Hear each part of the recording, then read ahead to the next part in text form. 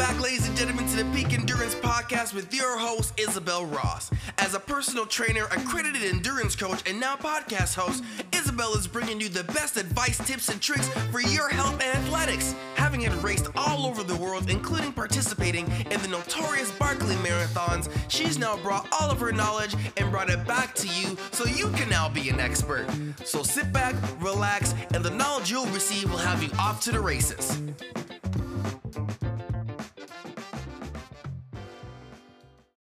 So you like running, but you're feeling pain or irritation. You can't enjoy it like you once did.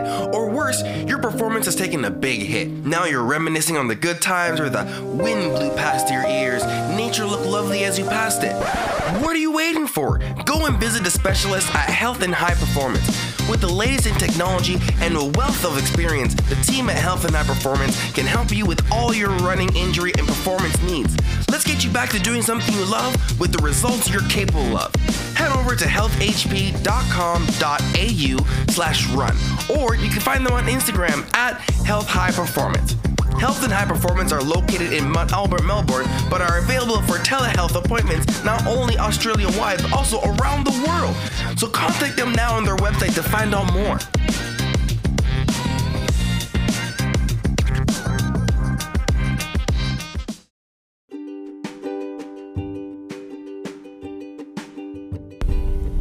Hey, it's Tom Dade here. I'm back with some more thoughts. Today I want to talk about training.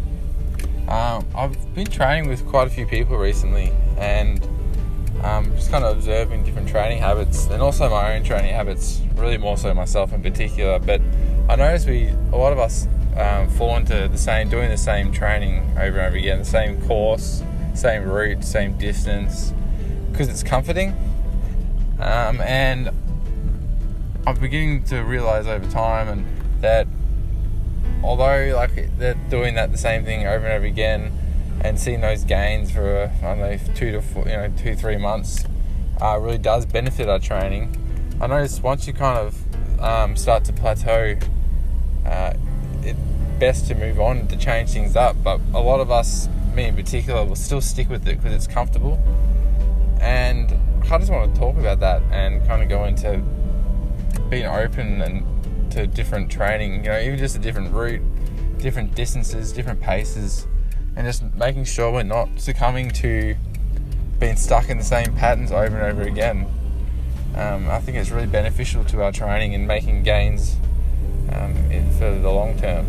And I think, a good example for that, me recently, is really been slowing down my runs as I've been kind of struggling with an injury, but learning to slow down with my runs and not running the same route over and over again has been a huge benefit in how much, one, I've actually enjoyed my training after I got over that initial anxiety of changing things around, and also two, my endurance, for ultras in particular, has really gone up because I'm okay at changing the route and adding in a couple Ks to the route and changing things up that ends up running further.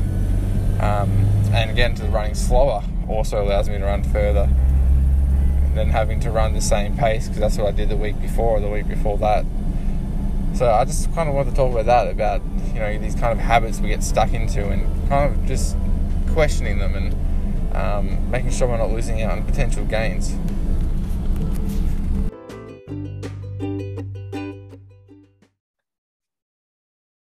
Hello and welcome to the Peak Endurance Podcast. This is episode 137, and it is an interview with myself and Ron, because I will be asking Ron questions.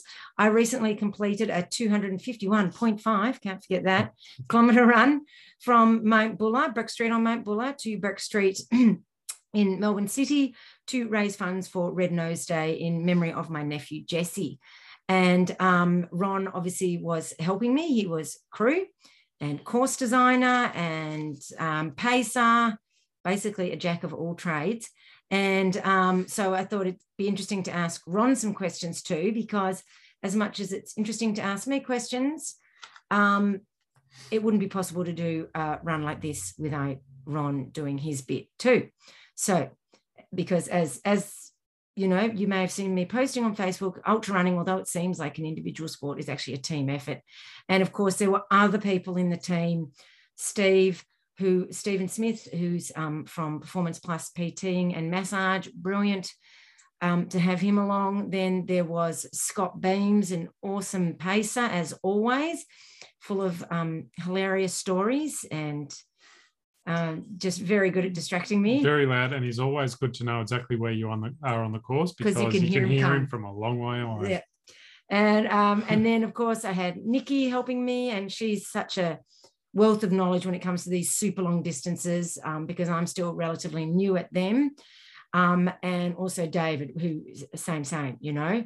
So it was great to have them along helping too. So it was really, once again, just like the previous race, FKT, it's a team effort, slightly different team. This time, the people who were still there were Ron, Stephen and Scott. Other people couldn't make it, you know, and that's fine. It's a huge commitment to do this sort of thing, so, to help out. So I really appreciate the people who did help out. And I thought just for ease, it would just be Ron and I in this podcast, as much as I'm sure the others have some, you know, great stories to add. Probably can't all fit on the screen. No. So, all right. So I also put it out there to have questions. So Ron's written those down, people that responded with questions, but you've also thought up some of your own. Now, first of all, in regards to the course, what motivated you to design that course? Where did you get the idea of like Breck Street to Breck Street? I mean, I thought it was a great idea. It just sounds cool. The idea initially popped up a couple of years ago. It was just a discussion during one of the Oscars hut-to-hut planning sessions between Chris and Andy. And I can't remember whether I was a part of the conversation or I was just overhearing, but Chris suggested that they should do this run just as a fun thing to do one weekend. I'm pretty sure at the time I thought, what a stupid idea to have a fun time running from Mount Buller to the city. So, and that was the last I thought of it for a long time. And it wasn't until we started to, you know, discuss, you and I started to discuss what would be the next, you know, adventure that we could have. Actually, I'm pretty sure we didn't discuss. You just came to me with after this the Seven Peaks FKT. We were looking for something else to do. You silly, you know. I don't see this is a bit I don't remember. You know, stupidly asked me, you know, what could we do next? Because we couldn't, you know, race. Yeah. You know, what else could we do between now and you know, the next races? Yeah. And this popped into my head as a, you know, as a memory. Yeah. So then from there on, I was like, well, you know, what would be the best way to get from Mount Buller to the city? I had two different ways in mind. One was the way that we actually used, which was down through Jamison to Warburton and then along the rail trail into the city. The other idea was to follow the Great Victorian Bike Track, the rail trail, which travels from Mansfield through to Yea and onwards. That would have been a lot longer. It was a lot. Well, it was probably about 30 kilometres longer, but it also pretty much meant that to get from there to the city, you had to follow, you know, run along a lot of main roads. Okay. Which presented a few issues and didn't look like a lot of fun. So, you know, in the back of my mind when I was planning the course was to keep you off the main roads as much as I could, you know. Now, when we were at GSR on the weekend, Kathy Mack asked why we chose to go down Western Ridge? Northwest Ridge? Yep. Off Buller. Can you explain your thoughts of that? Because that's quite a, it's amongst those who've ever tried it. And Kathy asked, because it is such a treacherous trail, why did you choose that one? There were two reasons. First of all, it was the most direct route off the mountain heading towards Jamison. The other option would have been Klingsborn down the mountain to the entry gate. But then it would have been considerably longer. Yeah. And it would have meant that you had to run along the main road to get away from Buller. Yeah. So once again, you know, trying to keep you off the main roads was my main consideration. Yeah. Plus also I didn't actually know how gnarly the Northwest Spur was actually going to be. Yeah, and Ron and I, you know, we recce'd it about 2 weeks before the actual run, Mhm. and we freaked out because it was really sketchy. Yep. And at that time, because it was even colder, it was icy, which made it even worse because there's a bit of a scramble through some sections, which isn't too bad if you're with other people, but we knew I'd be doing it on my own. So that was one of our concerns as well, wasn't it? Yes, it was.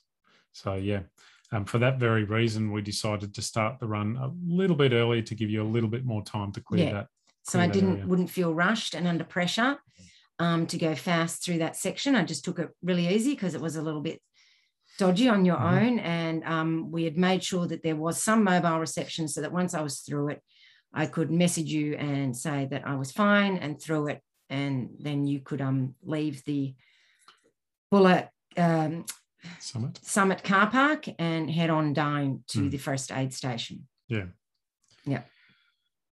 So we had a couple of in the preparation of the course, we had a couple of issues.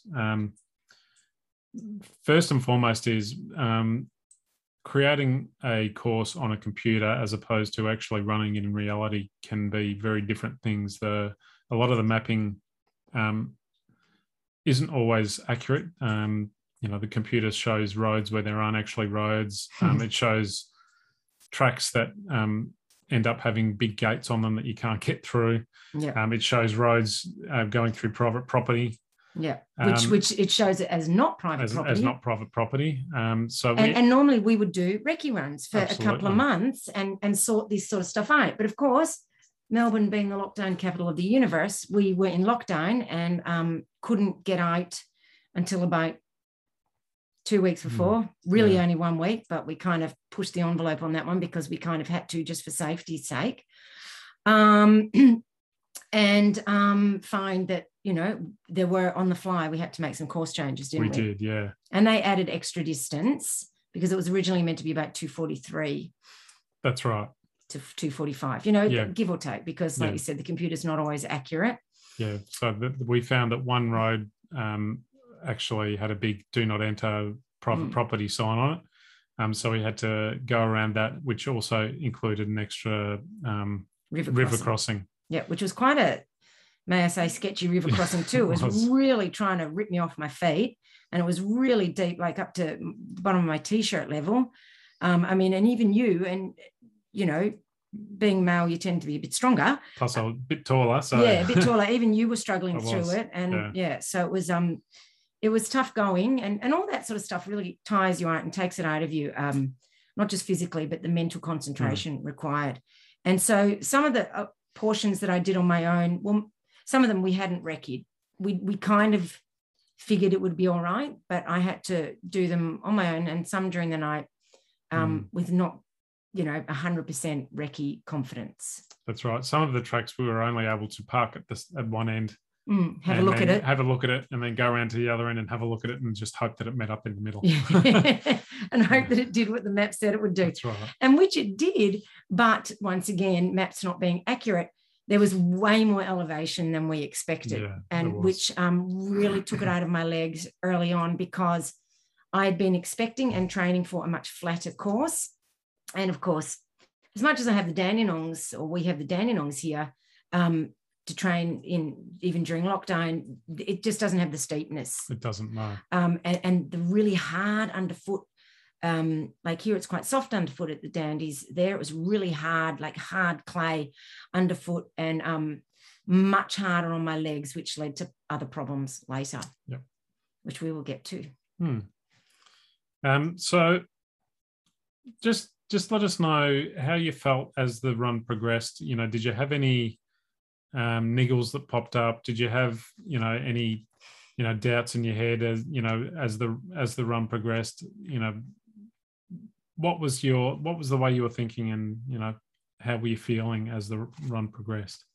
Well, initially I was feeling really good. I put these socks on there, the socks I wore in the last FKT, and I've worn them a couple of times since, and I'd only worn them for half the other run. And they're like a double layer sock, and they felt good at first, but then it felt like the seam of the sock was rubbing on my big toe. And at first I thought, I'm just being overly sensitive and paranoid, but one should always listen. And you know, that's okay to be overly sensitive and paranoid. Change it. I wish I'd changed it earlier, because that's led to a lot of problems with, I mean, like the toe, I can still feel it now. And that's a week later. And it's basically the nail is just floating in this blister disgustingness. So that was hurting me kind of almost from the start. Like once I got through the section towards Timbertop, that's when I probably could start feeling it more.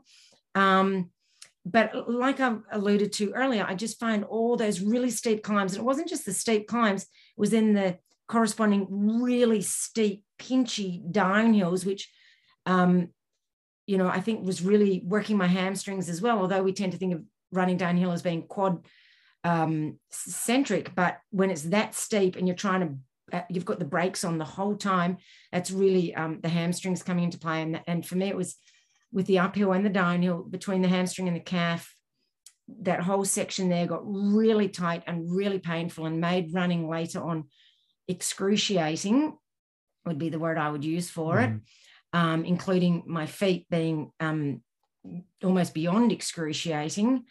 But I mean, I know, even though I may, and, you know, during a run, I say, I don't know if I can do this, you know, which I think every runner gets to. But deep inside, I always know I will finish it. And I knew I would finish it. It's just when I say that, it means I really don't want to, because it's hurting so much, and almost waiting for someone to go, oh, that's all right, you don't have to do it. But thankfully, no one said that. I don't think I said that. So. No. And Nikki certainly didn't. She was like, you'll be right. Keep going, as she should, as any good pacer and crew member should. You know, and like David was, oh, you're looking really strong and really good, and which I know is a big lie, but it still helps. And so I was in the Seven Peaks one, I felt nauseous early on. This one, not so early on. This one, I just felt physical pain early on. And I think it's because, in spite of my training being really general, like I was doing very generalized training before this, because we didn't even actually decide to do it until about 3.5 weeks before we did it. So my training was never specific to this.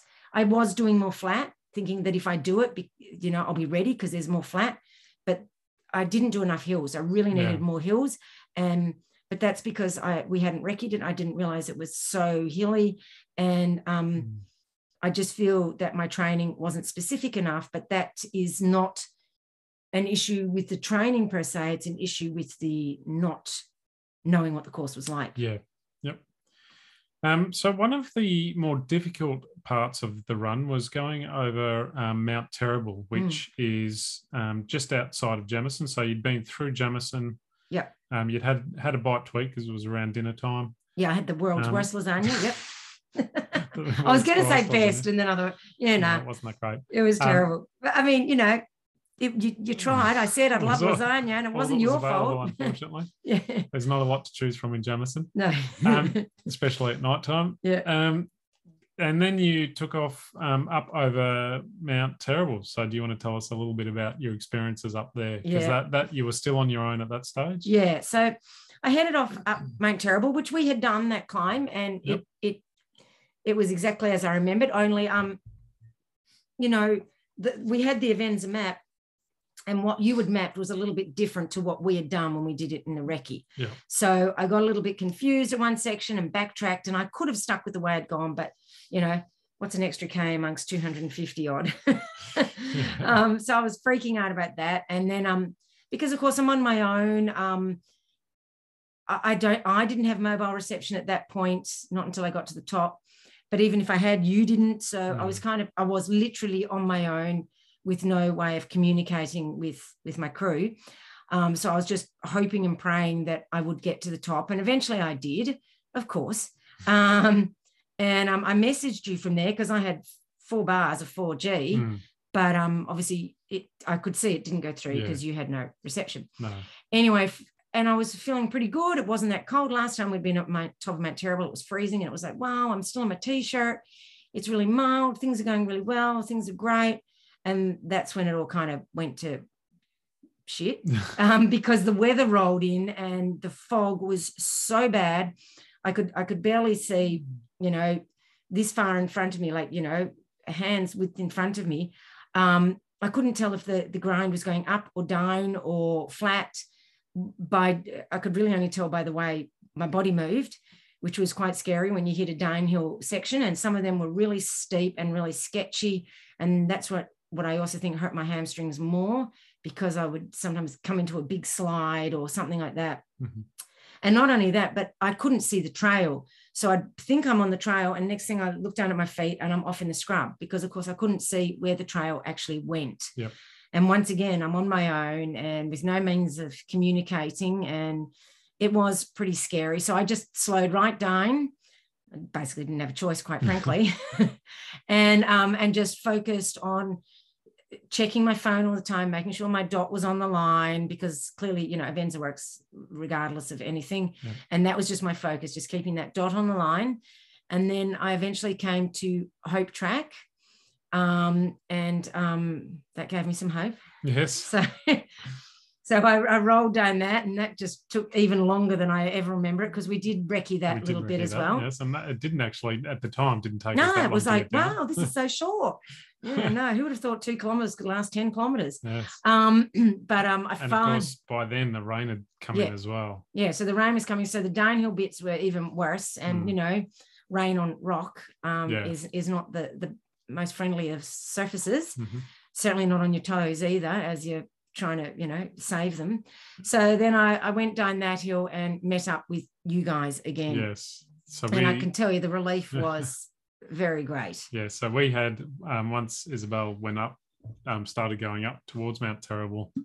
Myself and Steve had to then drive around the mountain range, which was about an hour and a half drive to do 50 kilometers. It was a windy dirt 4-wheel drive track.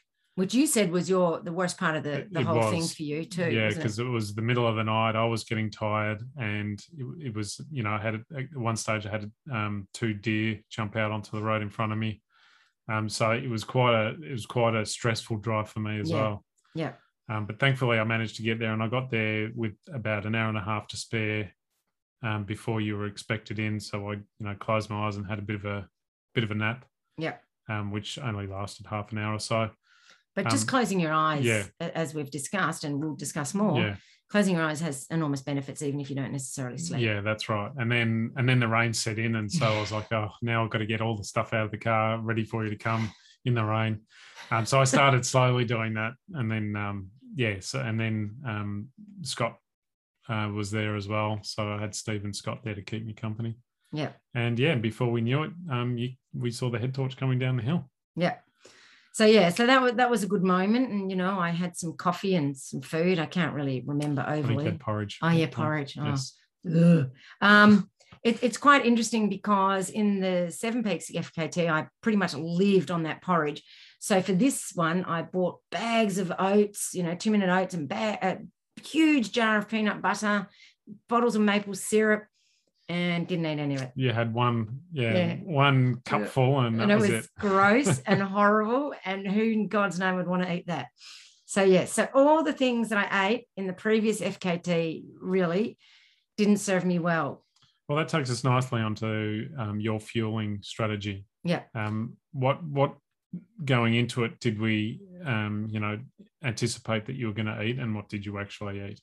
Well, last time I wrote down a very detailed fueling strategy, which got thrown out the window after about 20 Ks.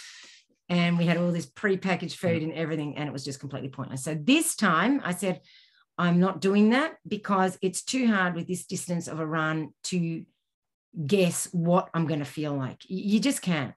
So we just had a variety of things. We bought ahead of time some chicken, which, you know, the old Woolies chicken, you know, thought it would go down the treat last time. But the thing is, last time it was warm. This time it had been in the fridge and it was cold and it was dry. It's different. When you're cold, you want something warm. And when it's warm, it's so soft and oozy and yummy. Whereas when it's cold, it's kind of congealed, dry and, you know, gross. So tried the chicken, no.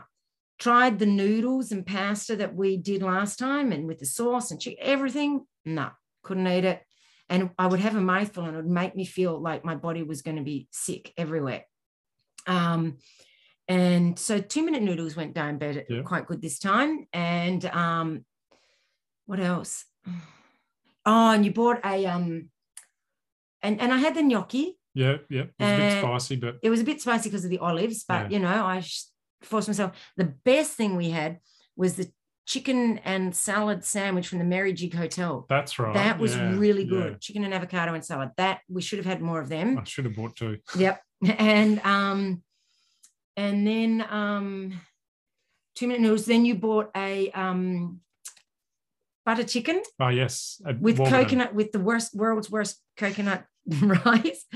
Coconut rice is meant to be cooked with coconut milk. What they did for this coconut rice was cook the rice dry and hard and horrible, and shove a few flakes of coconut in it, so to get stuck in your teeth and your lungs when you're trying to run and eat. Yes. So that didn't go down a treat. No. But I mixed the butter chicken sauce in that. But the naan bread and the butter chicken was really, really good. Yep. And then the big surprise winner of the whole run was a food which I normally avoid like the plague, was McDonald's and the egg and bacon McMuffin. I had 2 of those and just shoved them in hygienically in my pocket and would nibble on them occasionally with my very clean hands and put it back into my very clean pocket. And it was great. That was really good. And certainly I know with the McDonald's, whatever you call it, thingy, that it was certainly well preserved and would not, give me too many issues because there pretty much wasn't anything it's pretty bland. Real in it. Yeah, pretty bland and processed. Very bland. And because it was so dry, I had to drink lots of water to go with it to be able to swallow it down. And I didn't get the tongue and lip issues like I did last time. Admittedly, this was shorter, but I had those lip and tongue issues, earlier than this run. That's right. I would have had them already, but no. I mean, I got a bit of a sore tongue. You do when you're eating and you're not brushing your teeth, and it's just gross. But nothing like last time where I was, you couldn't swallow or couldn't eat. And those egg and bacon McMuffins actually saw you pretty much from Mount Evelyn all the way into the city. Yeah. So. They were an absolute godsend. Yeah, they were the best thing. And Stephen was an absolute hero by going and buying me, quickly going to every Macca's he could and buying them up. We did try the hotcakes. Yeah, no, they didn't work. I thought the hotcakes would be awesome, but they did not work. Yeah. They just sent me straight to the toilet. So but that's all right. I mean, it's really hard to have a fueling strategy for something this long because you just don't know what your body's going to do. Within the first, 50 Ks, I was eating, Cliff Bars and normal things that you would eat on a normal long run. And it was fine, like it would be. But then once you start going longer and through meal times and into the night and you're dealing with different weather and stress and all that sort of stuff, and your stomach just completely shuts down, and what you think works doesn't, and what you think would never work does. So that's why what worked last time didn't work this time. And like when I spoke to Richard Costa, the guy who does all this experimentation on athletes, it can be what my hydration levels were like leading into it, what the weather, it was very humid. So the humidity will change just how my body digests food, which will change what is palatable. And it's just, I just think it's fascinating, but it just makes it very hard to plan. And that's why we said we were going to keep our options open and that you would go and get stuff. And luckily with this run, we were mostly in more populated areas. Though we say that Warburton needs to up its restaurant game. And, there was not a lot. There was pretty much all we could get in Warburton after 6 o'clock was pizza. Yeah, because I really wanted a pad thai. Yeah. But there was no Thai restaurants in Warburton. Like, how does that even happen? Yeah. There's like 300 here in Boronia. Yeah. Warburton let us down terribly as far as food options go. Yes, yeah. So, and even then, to get the curry, you had to go to Yarra Junction, didn't you? Yes, I did, yeah. I had to drive into Yarra Junction. Yeah, so, and even then, a little bit dodge, yes. But, beggars can't be choosers in these instances. And I appreciate all the effort you went to. It's not your fault, but yeah. Yes. Yeah, so I guess the next thing people like to know is, did you sleep throughout the whole, because you were it took you 51 hours. I can't remember how much more. But... Yep. So did you sleep or rest throughout the Well, whole? Our original plan was for me not to sleep at all. Because I figured I'd done 44 hours at GSER without sleeping or resting or doing anything. Mind you, I was in a state of near collapse by the end. But I thought if I did it then, I can do it again. And I didn't need to sleep. What I needed to do was rest just because I just wasn't feeling good. I probably could have pushed through the tiredness. It wasn't the tiredness so much that was a problem. It was just not feeling good. So after coming off Mount Terrible, which was so incredibly stressful for me, I kept going another 18 Ks to the next checkpoint. And it had been so stressful and so overwhelming for me. I just needed time to rest and close my eyes. I didn't particularly need to sleep. So I lay down and I didn't intend to sleep. I mean, I said if I slept, I would, but I said, get me up in half an hour. What I really wanted to do was just close my eyes and relax and just kind of let it go, because I'd been, I think, running that whole section purely on adrenaline, and that's just unsustainable. And everyone knows what it's like when you've had a hit of adrenaline. You get exhausted and you just want to stop and just chill for a while, which is what I did. And then I got up again. I felt so much better. It was if I'd had a sleep, but I didn't. Then the next night when we came out of, when we came into Warby, sort of came down that steep hill, once again, I wasn't sleepy per se and didn't need to sleep, but because my stomach had been really upsetting me, Nikki and I had decided that I should have a rest just to reset, because and I'd stopped eating a while before and was just drinking water to try and sort of clean out my system, just to try to get whatever food, what was upsetting me, which I think, I don't even know what it was, was upsetting me. I think it could have been coffee even by that stage. And just let my stomach have a chance to rest, and then to rest my body, to let my stomach have a chance to rest and reset. And I got back up and I felt so much better in the stomach. And so that was at about 10 o'clock on the Sunday night. Yeah, so sorry, it was Sunday morning, not Saturday morning, when I the other one at Stockman's. Yeah. I keep getting confused with what day we started. So I did. So that was in total 50 minutes of laying down rest, but no sleep. And I was asked, do I get the twitchy legs? And that's a lot of the reason why I couldn't sleep in the Seven Peaks one, other than the first nap, was because of twitchy legs. This time I didn't get that when I lay down.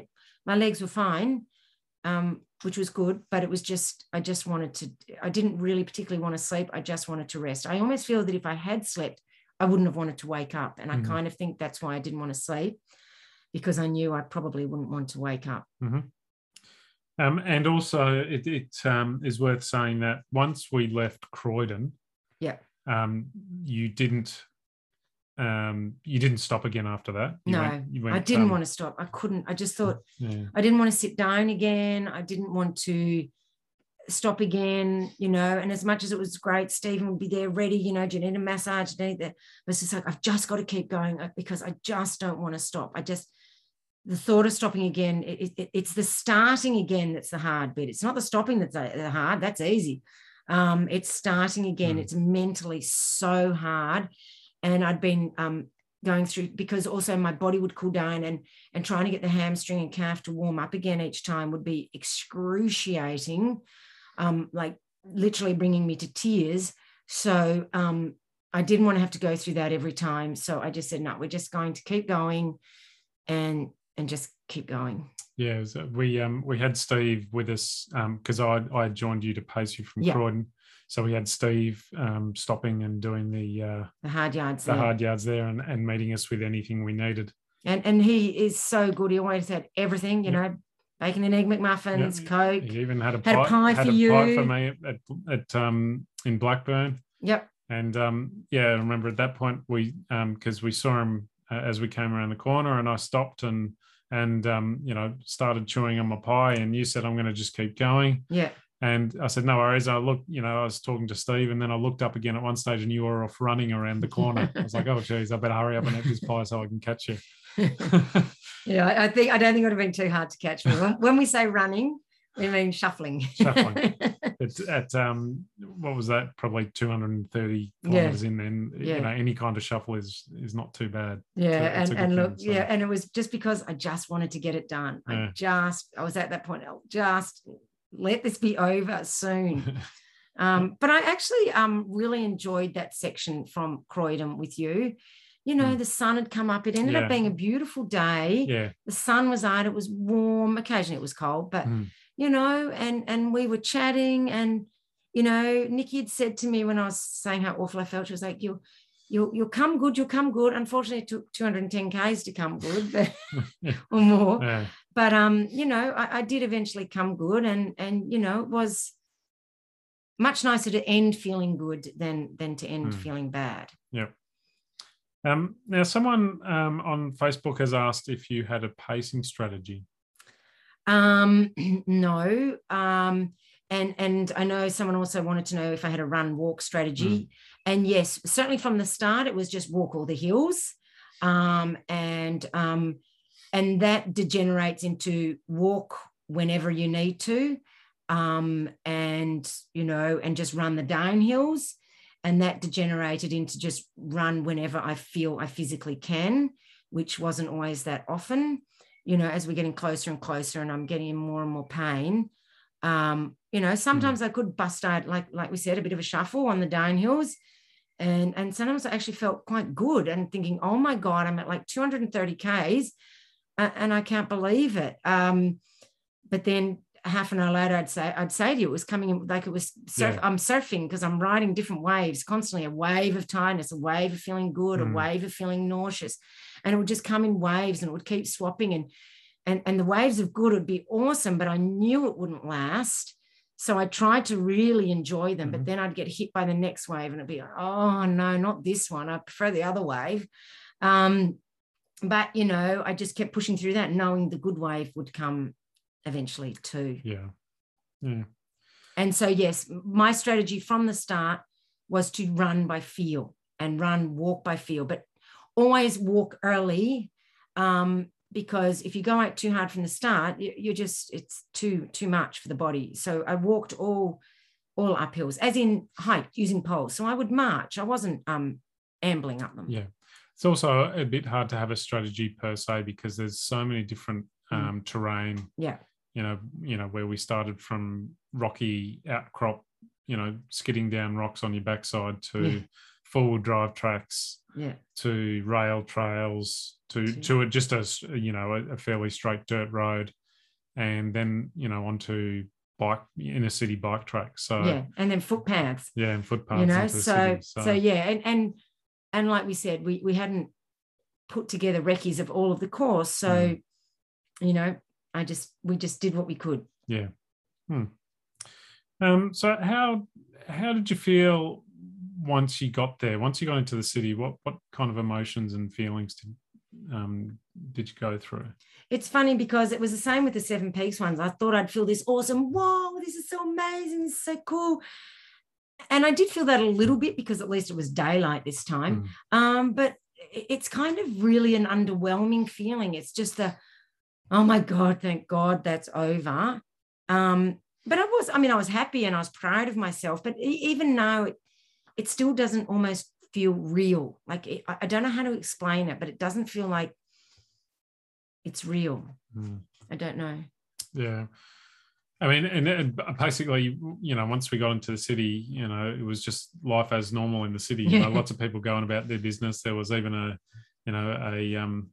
Sack Dan Andrews protest as we the top of Burke Street got to the top of Burke Street. Here we were so happy to get to the top of Burke Street, and then all of a sudden they started their chants and gave me a heart attack. Yeah, that's right.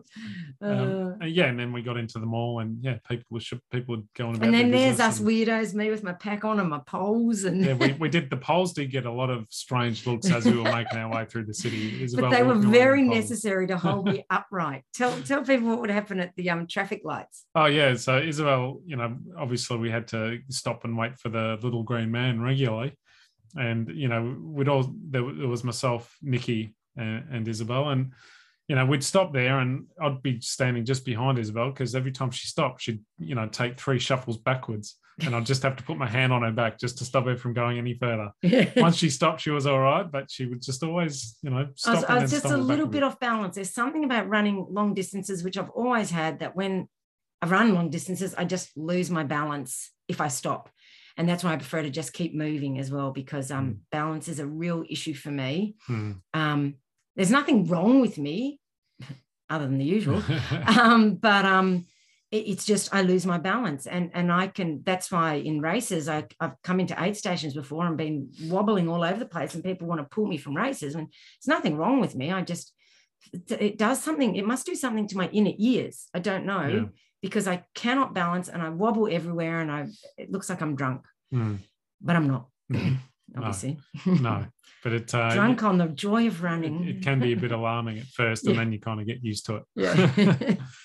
And so it's been a week, pretty much today, obviously, since the run. So how's your recovery gone? How are you feeling now, and how have you felt in the, Yeah. So someone did ask if I stayed awake, and yes, I kind of wanted to treat it a bit like jet lag and not go to bed straight away. And to be honest, I couldn't, because I was still sort of jacked up in the head, I'd had a lot of caffeine, and there was the excitement of finishing. And so we got home. What did we do? We sat on the couch. I can't even remember. Yeah, well, you had to unpack the car. Yeah. Well, you did, I didn't. And then, because I couldn't actually walk. My feet, I had to crawl up the stairs to get upstairs. Right. You did. And then by then it was, 5 o'clock, and we just... And I was hungry, and I still wanted that bloody pad thai. Yes. So Ron went and got me pad thai and good coconut rice and put it all down, and here you go as well. And I had about 3 mouthfuls and went, right. I'm so full. Like, I can't eat another thing. That's right. But we were early to bed that day. Yeah. And so then we went to bed, probably 8 o'clock, 8:30. Yeah. And then I woke up at about 2, starving to get death, and got up and managed to get myself up the stairs by myself. And opened up all the Thai and ate it cold out of the containers.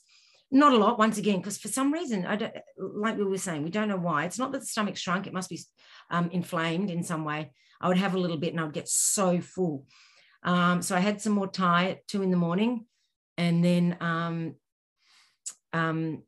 put that back in the fridge and went back to bed, and then got up in the morning and we had eggs on toast. Yes. I just was craving protein, which I always do after a big run. I crave protein, which to me is my body's way of trying to repair itself. And I honor that by eating a lot of protein. Yeah.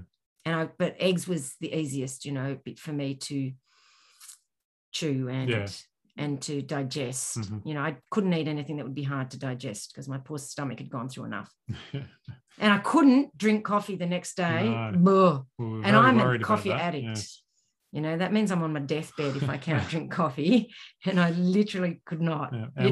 Our mornings revolve around coffee. Yeah. So without coffee, I don't know what we'd do. No, I know. Life wouldn't be worth living.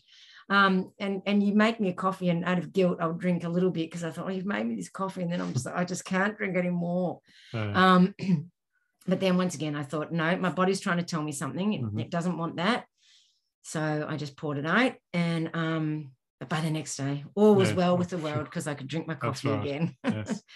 And once again, there's no problems now. Yeah. And how's the body pulled up? Well, my feet were really sore. I had the hamstring and all that was a bit sore, and that still is tight occasionally. On the Wednesday, I got a massage from Stephen, and he said everything felt really good. And considering I felt pretty good, I was able to put shoes on by Saturday. Friday. Was it? Yeah, it was Friday. No, I was wearing thongs at gear check. Yeah, but that was Thursday. Oh my God. See, I have no clue. It was Friday. Friday was the day we went for a walk. Yeah. Okay. So Friday I went for a walk, and we went, for a 20-minute walk, and I was like, oh my God, I need to rest. My legs are so sore. But then every day, it's just amazing. And I've had naps every day. Today was my first day without a nap, because I actually I had to work anyway. Can't really nap in the classroom with all the kids around. God knows I wanted to today with those kids.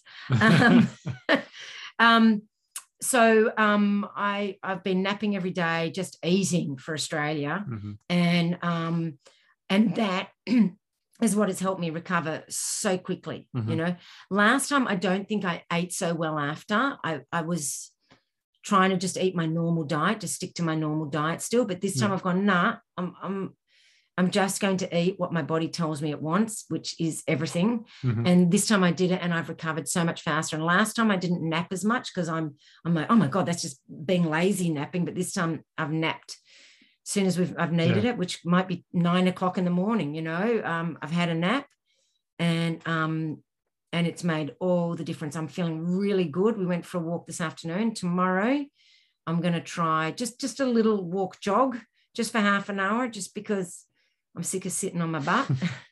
And my body, once again, it's telling me it wants to move. It doesn't want to do a big run, and I'm not going to do any training per se, but my body wants to move. It feels it's time to move. So once again, honoring that, and nothing highly exerting, because I think your body, you've really got to get the recovery right. Especially for me, I need to get the recovery right because I've got Barkley in March. And if I mess up this recovery, then I won't be able to train properly for Barkley. Well, that kind of leads me to my final question. What's next? Well, Barkley. Yes. Barkley Marathon. So yes, I'm back in. So now I have to focus on getting my hill legs back. So really, really strong hill legs. And we've got to work on improving my navigation again. You know, we've had to do this so many times now, it feels like, but and it's been so hard because, of course, in lockdown, you can't go anywhere to do navigation. All the row gains have been cancelled, and there won't be any row gains now because they don't do them during summer, because they don't want people off trail in summer, which is fair enough, the danger of fires and whatnot, and people stuck out God only knows where. So we're just going to have to do all of that on our own, practice-wise, and just getting ready for Barkley. And then after Barkley is DU. And I'm hoping the training for Barkley will lend itself well for DU, because then, of course, I'll have to recover from whatever happens at Barkley. Who knows what will happen there. Well, have you got anything to add? Anything? No. Do you have any tips for people crewing or pacing somebody? I think the biggest one is sleep when you can. There were moments where, I would get to a spot and have half an hour to an hour spare. So although I didn't necessarily sleep, I would just, close my eyes and just rest. Rest for half an hour. And then, what I've found is it's much better to get to where you're going first and then rest. Because if you fall asleep for too long, you oversleep, then you're not much use to your runner. Because the worst thing you want to do is miss a meeting spot. And can I say that you've got the crew attitude nailed. I don't know if I could be as good as you with your patience, as in when I would make my demands of I want this, I want that, or no, you cook me these beautiful meals, and I have one race and I go, nah, can't eat that. And all the work you've done has gone to waste. You just take it in your stride. You're just like, yep, that's okay. No worries. Blah, blah, blah. And that just makes it so much easier for me, because then I don't have to fake things. It means I can really be honest with you, because I know you're not going to get funny with me, which I'm not saying other crews do, but it's easy. You've gone to all this effort for someone and then they don't want it. It's easy to get offended. And I don't know what I would be like. I mean, I hope I would have your patience, but I honestly don't know after, 40 odd hours of pandering to someone's every whim, and then they go, nah, don't want that. It takes a special kind of patience to be able to do that for someone. And I think that's what people need to keep in mind when they're wanting to crew for someone, is you have to be completely selfless. And I don't know. I mean, I'd like to think I could be that selfless, but, I don't know. I've never had to do it for that long. You just have to recognize why you're there and what the whole point of being there is for, the whole reason that I was there and Steve was there is to get you through to the end. That was our first and foremost reason. So, once you get your head, get into that headspace, then it becomes a lot easier to be patient and to, try different things. And if it doesn't work, we'll move on to the next thing and, try that. So it didn't annoy you that things wouldn't necessarily? Not at all. No, not at all. Obviously, it made me happy when it did work out. But no, because I just, the whole idea of trying different things and just, because the whole point was trying to get something into you. Yeah. We've got to get you fed. Yeah. It didn't matter what it was, the fact that we hit on the Egg McMuffin, that was Stephen's idea. I revelation, suggested the hotcakes. Yeah. And he said, what about a bacon egg muffin? And I went, ooh, and even my stomach went, ooh. That's right. Yeah. So that was a winner. Mm. Yeah. And it's funny. And that's the thing. You got to keep trying and then you find it. That's right. But yeah, both you and Stephen, both incredibly patient with me, incredibly encouraging and supportive. And that's exactly what crew has to be. And like you and Nikki and Scott and David, when you're pacing me, just so supportive and just, it just takes, it makes me feel really selfish for being in that moment and everyone, trying to help me. But, I'm also trying to think of the bigger picture of raising funds for Red Nose Day. Mm-hmm. And it's surely not such a selfish endeavor then. Yep. But I think it's, like I said, it's not an individual sport. It's a team sport, because there is no way I could have done that on my own. Absolutely no way. Maybe I'm hoping to apply for this to be an FKT, and I'll do it as solo female supported. And I would be, not amazed, but like that would be awesome to see someone do it solo, unsupported. Like I don't understand how someone would do that, quite frankly. That would take a special kind of strength, inner strength, I think, because as it was, that took enough inner strength. Yeah. Well, as a finish off, let's why don't you just tell the listeners a little bit about the charity itself and why you did it, and what came of it.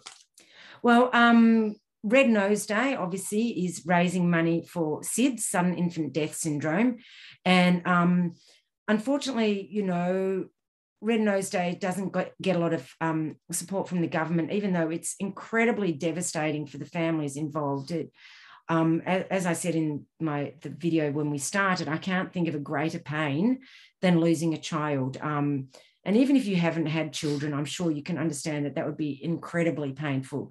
And to me, I can't think of anything worse ever happening, that pain.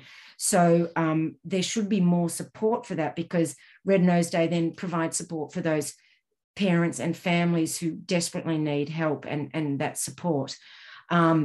And of course, with COVID, normally they would be selling things for Red Nose Days and getting out there amongst the public, but they couldn't do that. They were trying to sell online, and it just doesn't work as well. So their funds have been way down because of COVID.